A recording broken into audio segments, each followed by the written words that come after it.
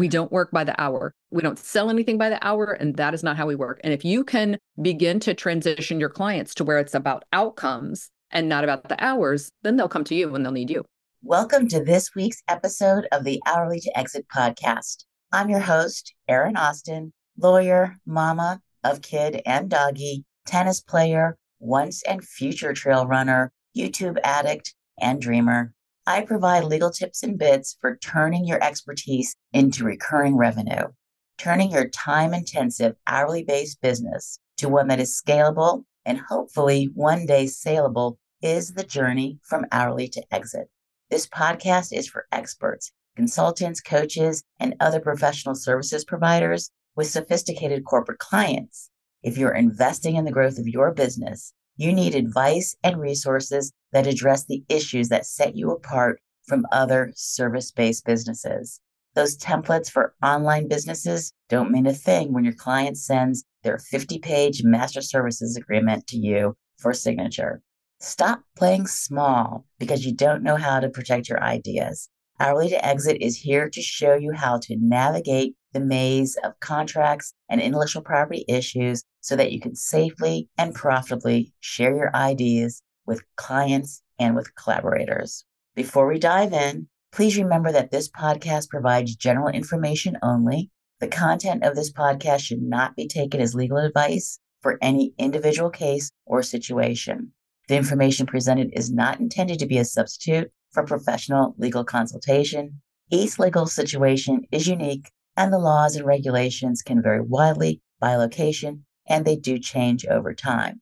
For specific legal advice regarding your individual circumstances, please consult with a qualified attorney who can address your specific needs. Now, let's get started with today's topic.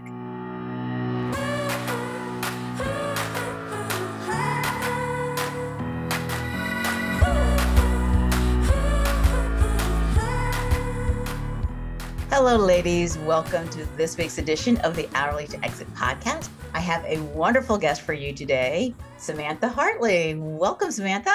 Thank you, Erin. Well, thank you so much for joining us. We have a lot to talk about, but before we dive in, would you introduce yourself to the audience? Yes, I'm Samantha Hartley. My business is samanthahartley.com, and I'm also known as Enlightened Marketing. And I have a podcast called Profitable Joyful Consulting. So those are the brand family. And I am a consultant to consultants. So I work with women management consultants who are working with businesses anywhere from 2 million to multi-billions. And usually they are experiencing the revenue roller coaster. And sometimes they're so slammed with work in the business that it's impossible for them to grow. So I help them to multiply their revenues without exhaustion, working with perfect clients on transformational engagements. Those are year-long, multiple hundreds of thousands of dollars. So when they do that, they start to experience more profit and more joy in their businesses. Sounds perfect. Sounds great. So before we get started, I wanted to talk about, myself for a second. So I'm about to be an empty nester. Oh, I'm counting the days, Right.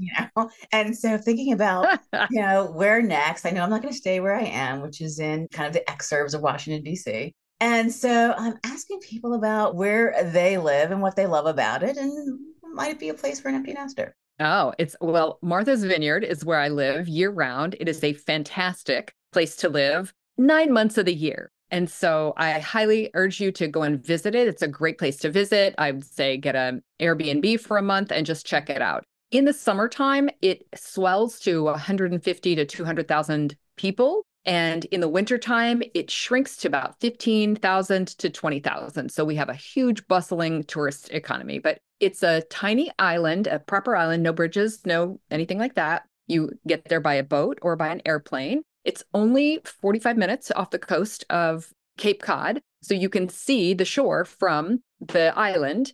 And a lot of people have not heard of Martha's Vineyard, but may have heard of Nantucket or Cape Cod. That's all, the Cape and Islands are all a thing. And it's a wonderful place to live. Right now, though, it has a very long, yucky spring. And so I'm actually in Arkansas, where I grew up. Arkansas, I can tell you, and especially the town I'm in right now, Conway, Arkansas. Conway, Arkansas is a college town. There's 3 colleges here, including the University of Central Arkansas. So there's tons of wonderful things going on. And it has 4 seasons.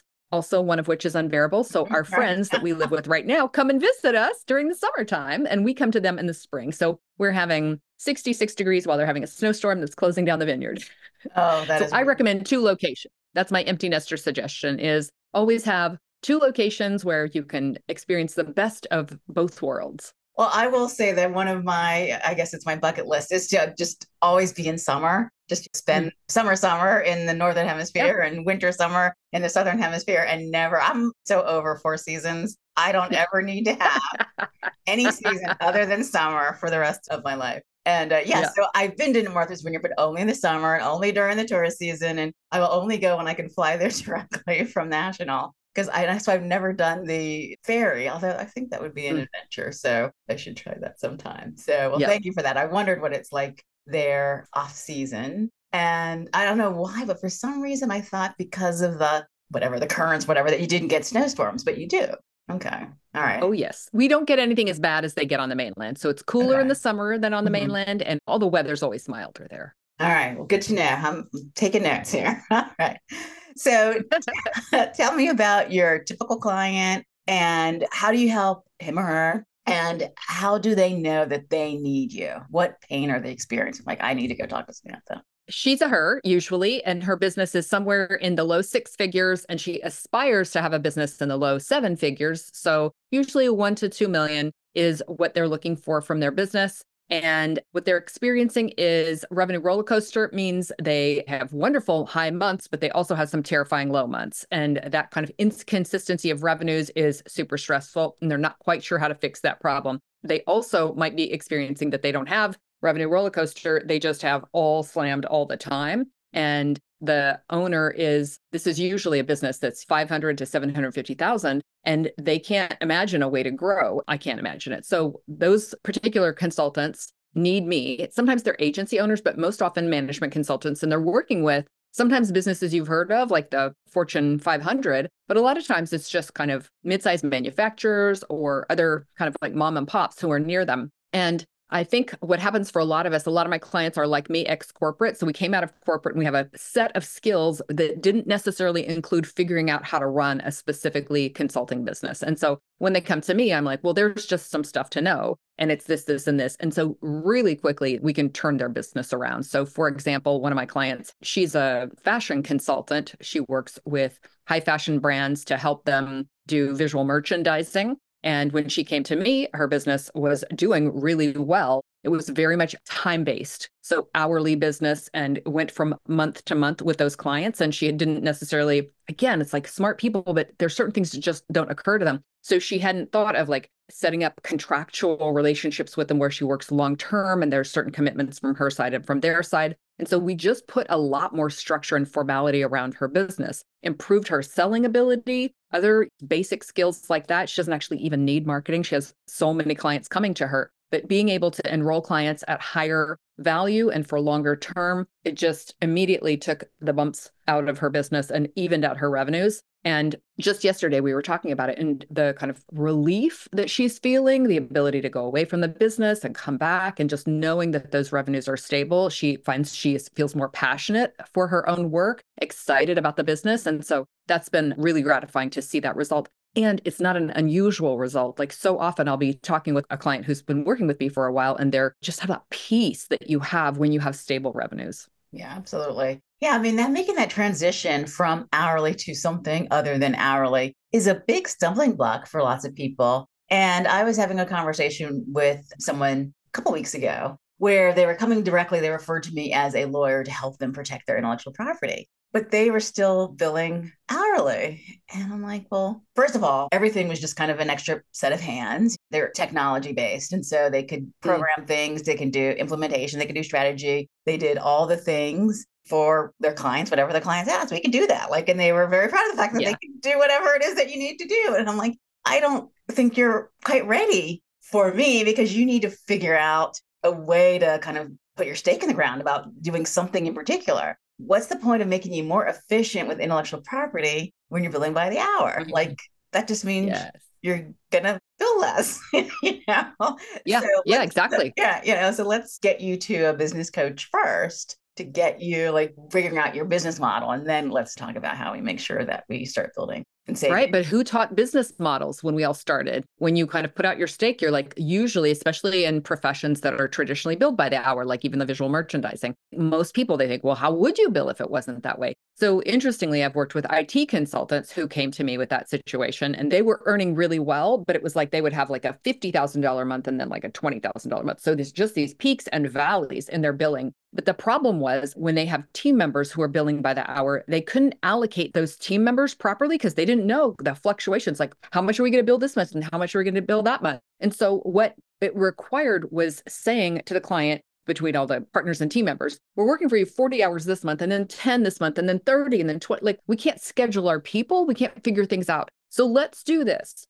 We're going to chart out the work. We'll schedule the work and you'll know when we're going to be there and we'll know what we're going to be doing. And we're just going to be doing it with this kind of a schedule. So we give them like a project implementation plan of how we're going to work. And no matter how many hours that is, we'll levelize this billing so that it's a flat, whatever the number is. For example, 40K each month. And that way you'll know how much it's going to be. You won't have lumpy expenses because even big companies don't want lumpy expenses. And then we'll have the predictability of where our people will be and when. And so when they did that, they just charted it out. We think the project's going to take us this long. It was 12 months. We were going to do this. Now you may see us more one month and less another month. It'll all come out in the wash. We're just going to deliver on these specific deliverables. And so we put that plan together. They went and sold it. And it was immediately, that was a 40K a month. So it's a $480,000 engagement that immediately after we set it up, like within a week, they had sold that one in. And then they did that with their subsequent clients. And the pushback is always, what if they're like, how much is by the hour? And what I taught them to say was, that's not how we work. That's not how we work. We don't work by the hour. We don't sell anything by the hour. And that is not how we work. And if you can begin to transition your clients to where it's about outcomes and not about the hours, then they'll come to you when they'll need you. Yeah. And that brings us to becoming more effective and more efficient, because then that, of course, increases your profitability. But just to back up to the example that I was just talking about, what he did is that he had subcontractors. So he would bring on, but he could never, like, obviously get any more profitable because he could just sell more hours. And then, okay, he was billing the client X, and then he was getting billed by his subcontractors Y. And then all he ever had was that differential. He could never get anywhere. It's like, how come I can't get anywhere? Well, because your business model's broken. Yes, exactly. All right. So let's get to becoming more efficient and effective with our delivery so that we can increase our profits. So you've already introduced the topic. And so how do you help people get comfortable with that transition? Because it's great to say we don't bill by the hour, but that's really scary when you are there with the client and feeling comfortable with, I can actually scope this out in a way that I know it's going to be profitable, and that I'm not going to, because the clients are going to come in with changes and they're going to want this. And then suddenly it's like a totally, so how do we get from there? There's a lot of client management in this. There's also the expertise of knowing, like, if we plan this out, we can tell how long it's going to take. So if you're new in your business and you don't know, then it might be better for you to do more hourly pricing or flexible or flat rate pricing. Whenever I've had a client who's done this and there's been like massive overruns, well, then they can go to their client and say, listen, we budgeted for this and we're having these massive overruns. I mean, just because we said it was going to be this, it doesn't mean,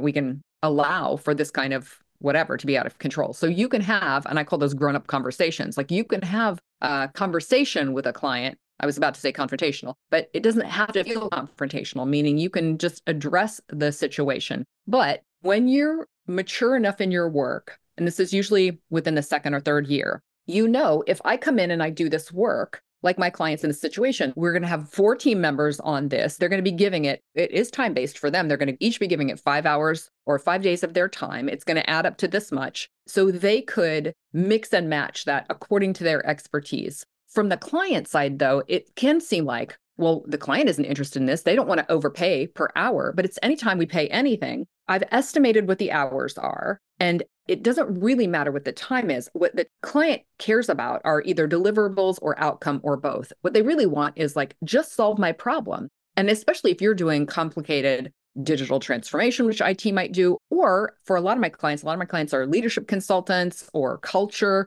consultants, and they're going in and they're trying to make massive organizational change, transformational change. So figure out what are the specific changes that we want to achieve? What's the goal of this initiative? And then how will we know it's been accomplished? So what kind of behaviors do we want to see? What kind of conditions in the work environment do we want to see? So you're teaching the client to measure according to that, as opposed to the number of hours you put in. Now, one of the things that I think is important for consultants in general is to know what outcomes you can promise. So very often when we're doing hourly work, we're just saying, I'm just going to show up and, forgive me, but like, run my mouth, be in my genius, but you just show up and you like do your thing, and then you get paid for that. And it's a very different level of responsibility, but also level of fulfillment when you can say, no, actually, let me take the lead in this. Instead of like, we're going to do 30 hours, and at the end of it, you'll have 30 hours of access to me. And I don't know what's going to happen with that, but probably will accomplish your goals.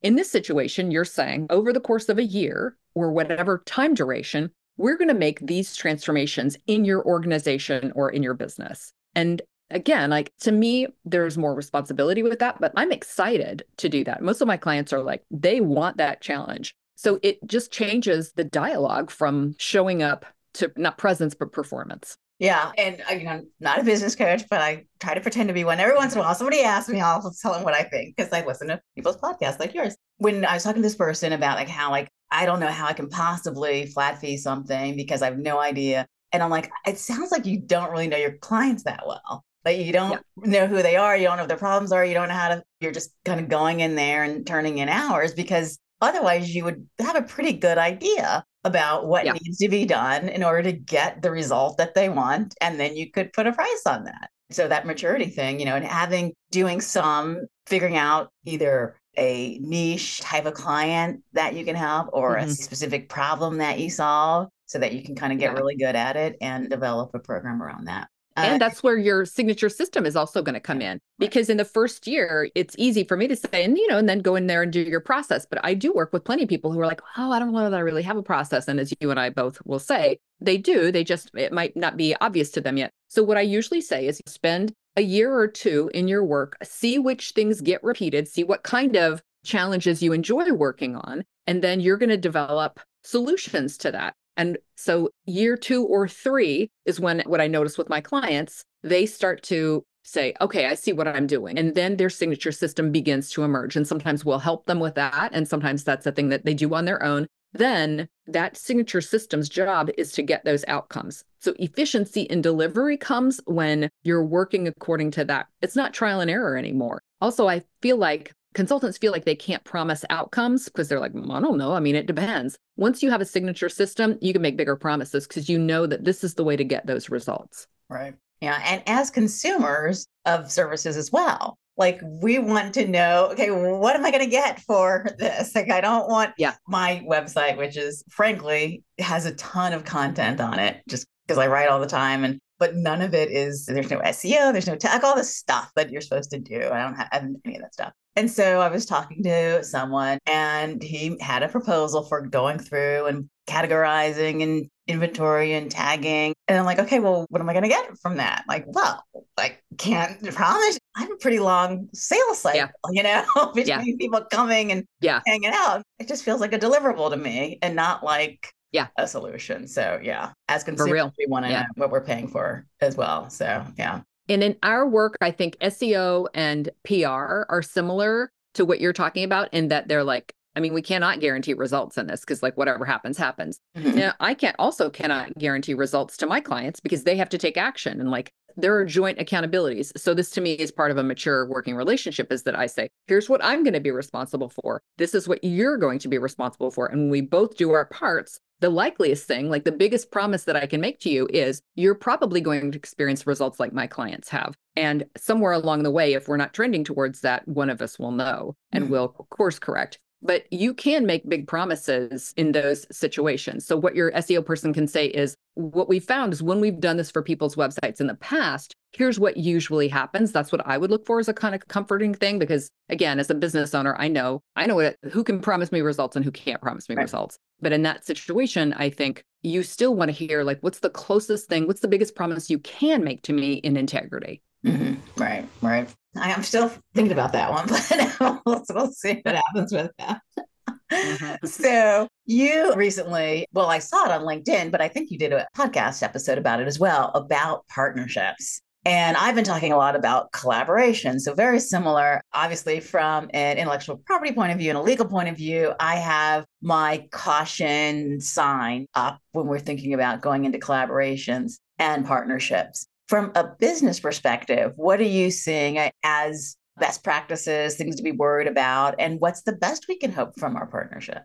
Well, I took a super dim view in the first episode about them because 9 times out of 10, in my personal experience with clients, and I've been in business for over 20 years, they almost always fail and fail extremely, like really badly. People in court, people trying to figure out how do we divide this business loan that we took out together between ourselves individually. Someone, a partner, decides to just stop working in the business, but still receive full salary because apparently that piece didn't get worked out. Women in just rev share partnerships will go into business with men and give away their power to them. And I say this because I'm an advocate for women. And so who I was really wanting to caution were women, because I think in a lot of cases, what I have noticed is I don't understand how these big, powerful women get into working relationships with men and then become small in that situation. And again, have seen it. And so I'm very much cautioning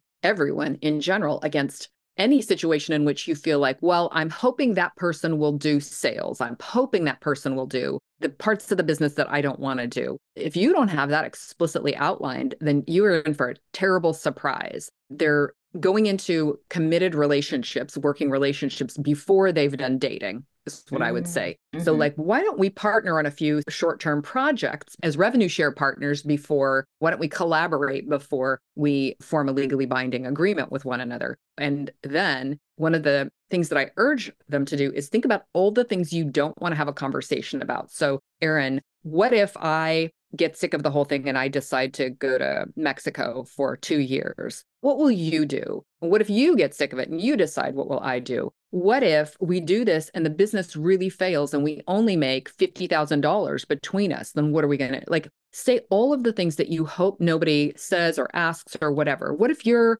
cousin suddenly wants to get involved in the business and you decide that's a good idea? What if I don't want that? So how will we make decisions? How are we going to choose clients? How are we going to divide up expenses? And what if I want to pursue an angle in the business that you don't choose to? All of that, I think, doesn't get discussed enough before someone goes into business with another person. And so that's what I really cautioned against. This week, the episode's antidote came out where I interviewed a couple of partners who happen to be Martha's Vineyard-based business. They were also the first two partners that I reached out to. So I was looking around and I was like, well, gosh, there's got to be somebody who has a good partnership, not any of my clients. And so I saw them and I thought, oh, are they partners? And they were like, yes. And I thought, oh, well, this will be a great chance to kind of show like, oh, the good and the bad. And like with a real life example, it'll be great. They don't have any negatives. They're like the happiest couple you've ever seen in your entire life in terms of a business partnership, which is great because guess what? Healthy people make for happy partners. And you can hear the way they both have happy marriages. So what it says to me is, who are the healthiest people that you know that you work with? Like, you just don't get conflicts. They don't misunderstand you. They take responsibility, like self-responsible. You trust them implicitly. You can have any hard conversation about anything. It just shows you the extent to which having a healthy everything is going to make this financially based relationship work. Yeah, it sounds like kind of the 1 + 1 = 3 kind of. Are you Totally. coming to it as a whole person, I guess, kind of in a relationship way, and not someone who Yeah, wants someone to complete them? Like, I have these deficiencies and I am coming to help you fill in my deficiencies versus I have exactly. this strength and you have this strength and together, boom, right? And so the same Exactly. same applies there. I'm thinking about tech startups if we're wanting, and the kind of the common understanding is that you kind of need like that finance guy and you the tech guy, right? And so they have Yeah. these complementary skills. And I'm wondering, Hmm. with an expertise based business, what are the complementary skills? Is it another expert? Is it someone who's like the operations person versus the delivery? Like, how do the best partnerships work in that space? Having seen so few of them that are working successfully, I have another example that I can draw on. And in that case, there were three partners, and two of them were rainmakers, and one of them wasn't. But the one that wasn't was such a deep expert in the work from more of an academic sense, that she would do a lot of the IP creation, content, things like that. So she was really able to kind of like drill down into the meat of the work that they would give to clients. The other two also were very strong in that area, but she was significantly stronger. And then the two other partners were equally good at rainmaking, also had those big kind of client-facing personalities. So one wanted to travel and present. This one didn't want to travel so much, but she was really great in client relationship management. So it's kind of the thing that you're saying, where it's a lot of whole partners, whole individuals. Any single one of them could have had a business, although I think the one who was the deep subject matter expert probably would have belonged more in academia than in private business. But because she had the other two out in front, it really worked out for her. So to me, the killer is when not everyone is rainmaking, because then there starts to be resentments about like, well, I brought in all this business and how are we dividing this up? The partners that I profile this week on the podcast, they have a 50-50 partnership and they just don't even dig into things. They both are bringing in clients. They both are doing delivery, and they're not kind of like nitpicking about the money, which I think is, as long as you're paying close attention to the money, you don't have to nitpick. I just want there to be kind of like transparency and awareness of it. But in the case of those three partners, they felt good about the divisions of things. What's interesting is when I first went in and worked with them, they had an employee. There was only one actual, I mean, they may have all been employees, but there was a full-time employee on their team, one team member full-time, always got paid. Guess who didn't always get paid? Right. The partners, right? This is why I'm like, gosh, you have to watch out for this stuff in terms of like, women classically will want to make others whole before they make themselves whole. And here was a trio doing that kind of thing. So it won't be surprising to hear that I recommended and they did let him go, because that just was not the right thing for them. In general, I think successful partnerships have trust. They have complementary skill sets that are, as you're saying, 1 + 1 = 3, not 3/4, 3/4, 3/4. And everyone is dedicated to sales and marketing. And they enter a partnership agreement. Yes, I'm not going to get it because I'm not a corporate structure person, but I will say just generally with a general partnership that each partner can bind the partnership unilaterally unless you have something in writing to the contrary. Yes. So you want to make Yes. sure that you have all that stuff figured out and documented. Absolutely. You want to have a key person insurance in case something happens to your partner. You want to have a buy-sell agreement so that if something happens to them, you're not in. One of the things I mentioned is you don't want to be in, find out that you're suddenly your business partner is your dead partner's son. That is exactly right. Which can happen if you don't have these things spelled out. Exactly. All of the stuff that people don't think about until it happens. And then you're like, ruh-roh. Yeah, I have a law school friend who, like, literally her entire practice was breaking up partnerships that went sideways. Like, it's, she's a divorce lawyer for business. It is a cottage industry, like trying to unravel partnerships that go sideways. It really can be quite a mess. It really can. All right. So, that brings us to, you mentioned having one partner who digs into the IP more and someone else who does other things. So,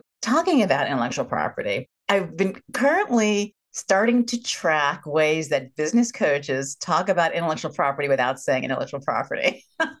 And so like how they use, kind of scaling and a scalable offer. They have different ways that they talk about it. I should have my list here. And so at some point, I'm going to write about that. But at the end of the day, if we are going to decouple our income from our time, we have to be selling something other than our time, which has to be an asset of some of course. And when we're experts, that asset is intellectual property. So when you are working with your clients, like how are you talking to them about intellectual property? What kind of questions are they asking you about?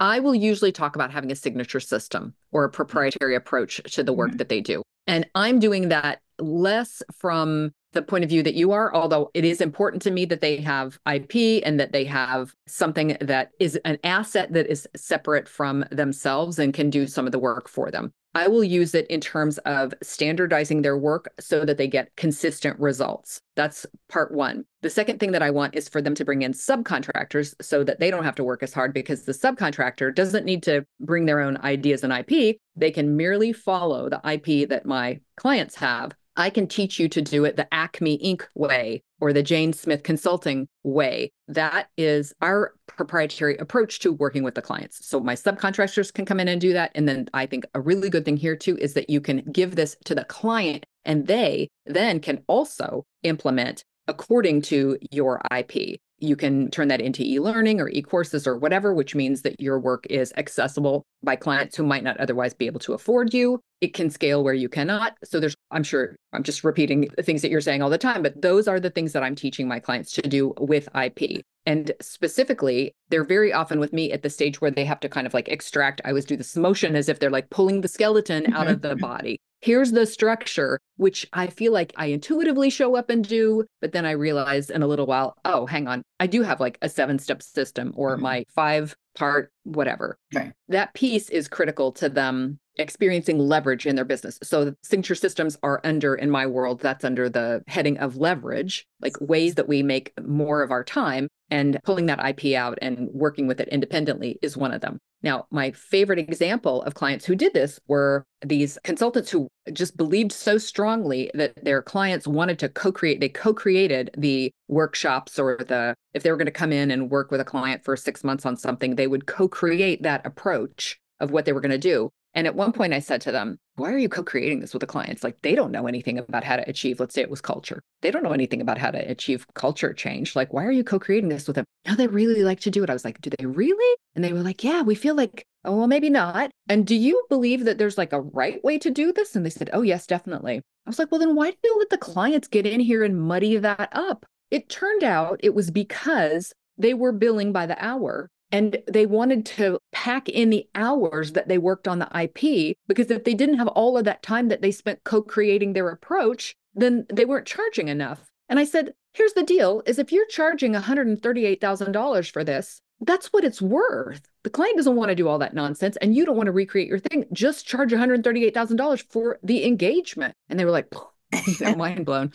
And it's just not obvious to people that like, they're saying it's this valuable. So that is, I think, the way that you can get to IP that is separate from your own value. And one of the first things that I'll do with my clients to help them double their revenues is to say, if you come in and you're like, well, it's a whatever long engagement and it's usually $50,000, charge separately for the IP. And my signature program, the Jane Smith approach to getting whatever benefit, is $25,000. And so that's $75,000 engagement, so that we as consultants learn to charge for the IP and clients learn to go like, oh, the system itself has inherent value. Mm-hmm. I love that. I'll say the last time I billed hourly, I wish I could say this was it. I'm just going to say that it was, because there was another time. But the time I said, this is it, it was when someone came to me, and it was, I have done a lot of work in market research. And so they'd been using other lawyers and they always had to explain everything, blah, blah, blah. And they come to me and I just knew the answer, just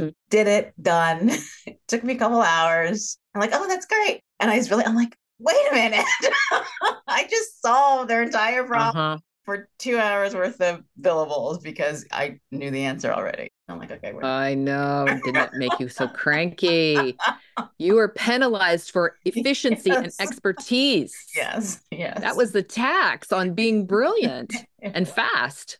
It was. There's so many times. So, well, thank you for sharing that. So, as you know, this is a very meta broad podcast. I'm a female founder of an expertise-based business that I am hoping to have some saleable assets at the end of it. How about you? You're a female founder of an expertise-based business. What is the plan for your business? So like an exit strategy and creating assets. I mean, I love the idea of creating assets in my business. I'm a teacher by personality and archetype. And so I just create numerous programs. I have a year-long program about how to do things, one of which is a signature system. So I do have a signature system about how to create signature systems. Like, that's speaking of meta. So I just think in those terms, and any of those could easily stand alone as a program. And it's possible that someday in the near future, they will, and I'll either market or sell those individually. And right now, I haven't done that yet. So I don't know if those want to be books or what those want to be, or if the whole business wants to be sold. But I feel like I'm such in a place of enjoying where I am in the business and that I love it. I really like a high intimacy business. So I have private clients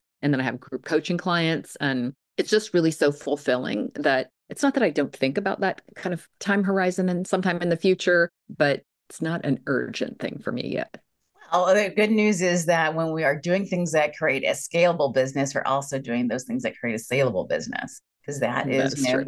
Creating that independence from the owner and not relying on time. So that's fantastic. So, Absolutely. Yeah. yeah. So as we wrap up, as you know, I believe that wealth in the hands of women can change the world and working on creating a more equitable economy. So I'd love to share with the audience organizations that are doing great work in that space. And is there someone that you'd like to share? My go-to on this is Kiva. I remember the first time I heard about microloans, and I just thought it was the best idea because I think when we're doing all these massive country loans to somewhere, and I was like, well, who's doing something like right here? And so I have supported Kiva for, I mean, probably as long as they've been around, as long as I've heard of them. And I'm always choosing a woman-owned business whose I usually have like an equal amount of ones that are like North America based and then ones that are in exotic countries doing things, because I so completely agree with you. And what I can tell you is in my international travels and having lived overseas, that when women are thriving, everybody's thriving.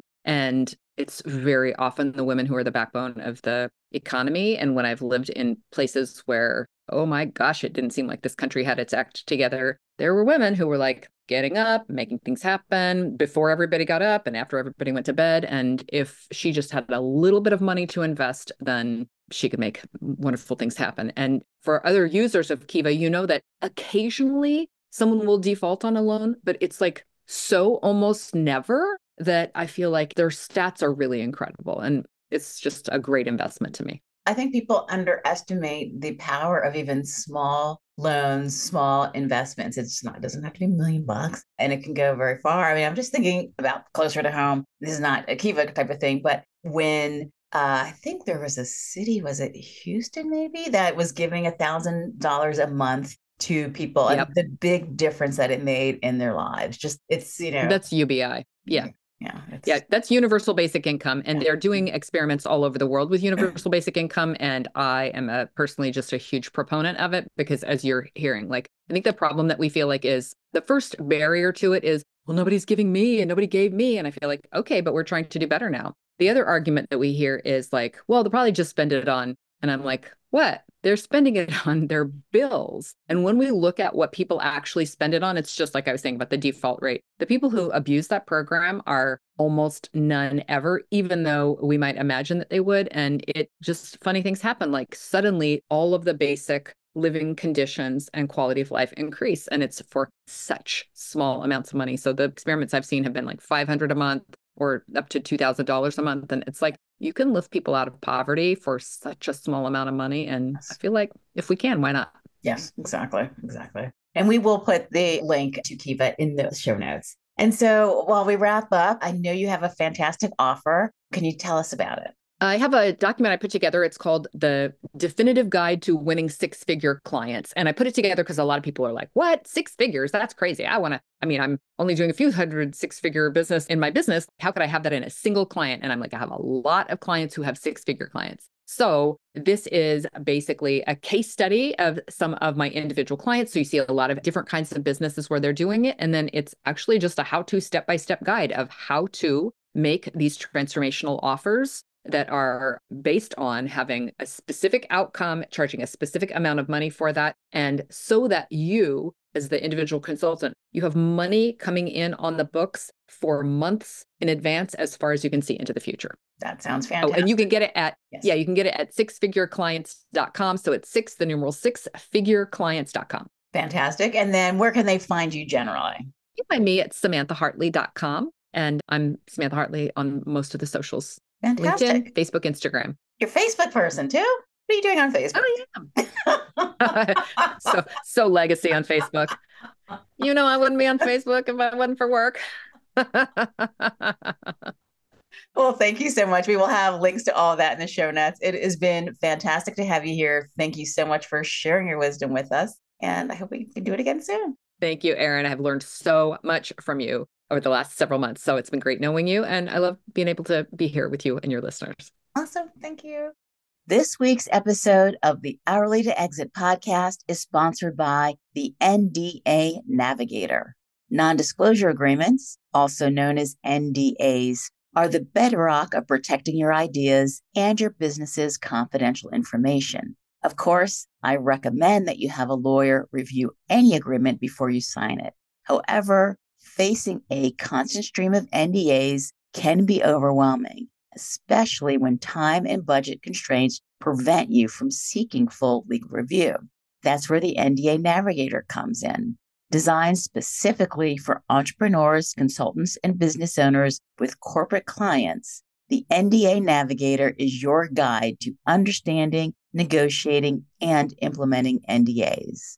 Empower yourself with legal insights and practical tools when you don't have the time or funds for a full legal review. Get 20% off by using the coupon code H2E at protectyourexpertise.com. Thank you for joining me for another episode of the Hourly to Exit podcast. Don't forget to check out the show notes for the resources and organizations mentioned during the episode. If you find the podcast to be valuable, please subscribe so you get notified of new episodes every week. And I would be so grateful for a rating and review, and it helps get the word out. See you next week.